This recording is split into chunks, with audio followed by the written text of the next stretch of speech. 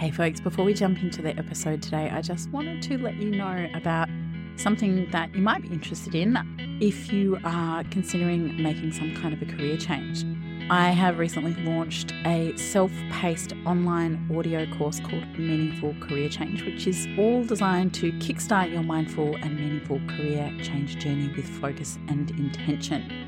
So if you're looking to avoid the overwhelm and get started on the right foot with some logical steps, practical exercises, and insightful tips that draw on real-life career change coaching success stories from me, a seasoned career coach, straight to your headphones, then head on over to leadingbeings.com and follow the links to events and courses, and you'll find the Meaningful Career Change course under the heading. All right, into the episode.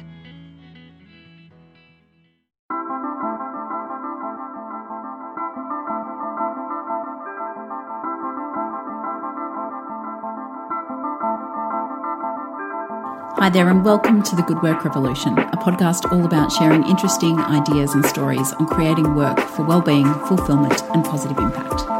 I'm your host, Kate McCready, and I'm a coach, strategist, and designer.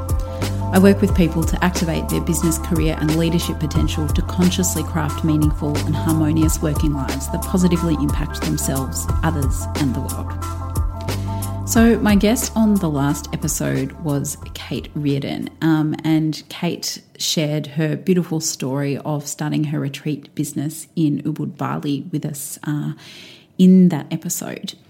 And something that I really wanted to tap into from what Kate spoke about was this idea of burnout when we are in fact doing meaningful work. So Kate spoke about in the episode how at times she was, say, working in a retreat business where she was doing really great work, helping people to connect with themselves, to detox, to reset in both Thailand and in her business in Bali. But particularly in that Thailand time that she experienced burnout from the work that she was doing.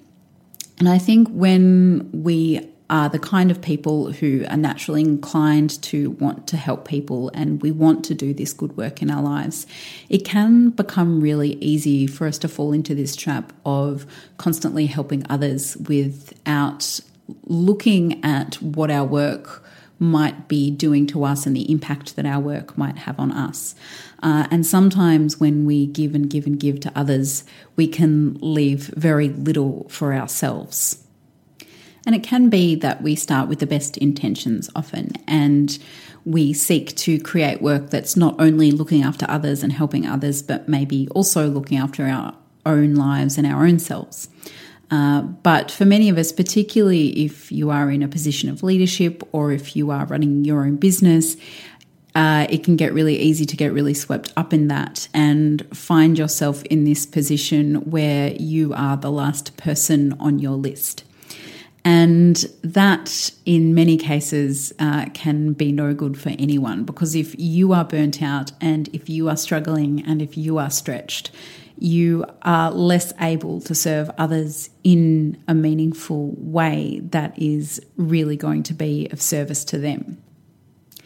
Something I often talk about is that if every person in the world had the opportunity to look after themselves and was really, really doing a great job of looking after themselves, then we would have less need for others to step in and help us do that work. Now, of course, I'm not saying don't step in and do good work that helps other people, but first think about who is the person that you have the most or the greatest ability to influence or have an impact on. Really, at the end of the day, that person is you. You cannot influence anybody's life as much as you can influence your own. And if you do begin to make changes that start with you, not only are you then operating from a base where, like I said, you are more able to help others and better equipped to do that because you are happy and healthy and fulfilled.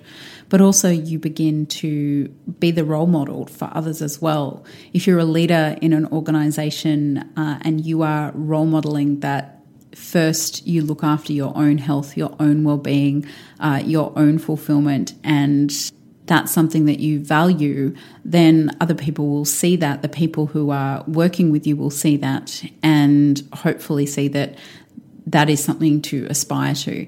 I think it's particularly powerful when leaders do this, because I think there are so many leaders in organizations who don't look after themselves. You know, the message that's often sent is that to be in a successful position where you're doing well for yourself, you can't look after yourself, and that you have to put other people's needs above your own, that you have to put the company's needs above your own. But there are fantastic leaders out there who really lead fabulously by example in maintaining really healthy, impactful working lives.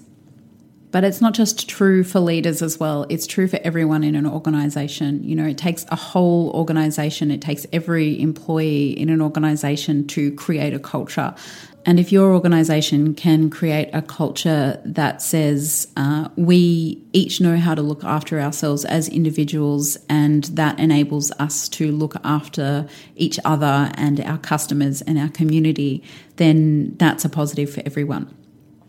If you are a small business owner, the same goes. You are still role modeling behavior, even if you are just one person.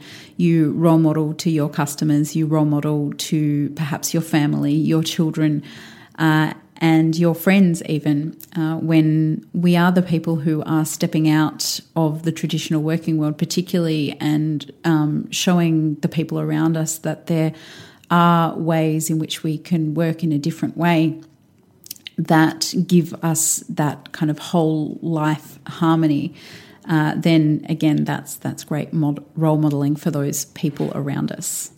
Of course, all of this isn't necessarily easy, and I find as a small business owner, someone working very much solo, that it's a constant juggle, and it's something that I need to constantly reassess.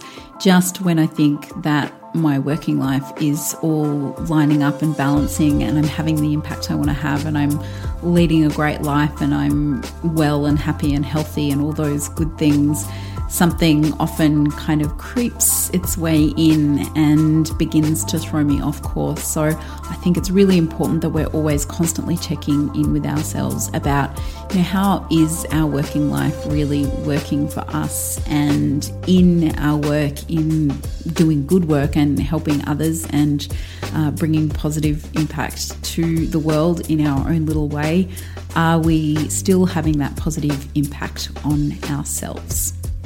So have a think about that one. Check in with yourself and ask yourself, am I really looking after myself? Am I really happy, healthy and fulfilled in what I'm doing right now, even if I'm doing really good, meaningful work that's helping others?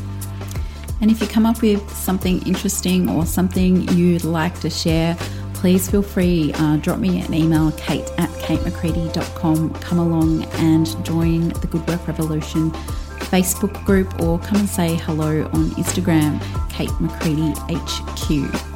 So once again, thank you so much for joining me on this episode of the Good Work Revolution podcast.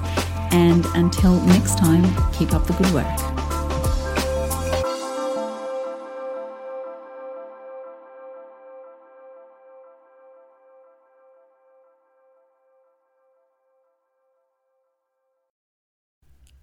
Hey, thanks so much for tuning into the episode today. I'm so grateful that you took the time to have a listen. I hope you really enjoyed it and got something valuable out of it as well. If you did, I would appreciate it so much if you would leave us a review on iTunes, if that's how you're listening. It always helps us get the word out about the podcast and helps it get into more people's ears. Also, always love meeting people who are listening and hearing what you're getting out of the podcast. So come and say hello on Instagram, LinkedIn, send me an email. I'd absolutely love to meet you online and hear how you are being and becoming a leading being.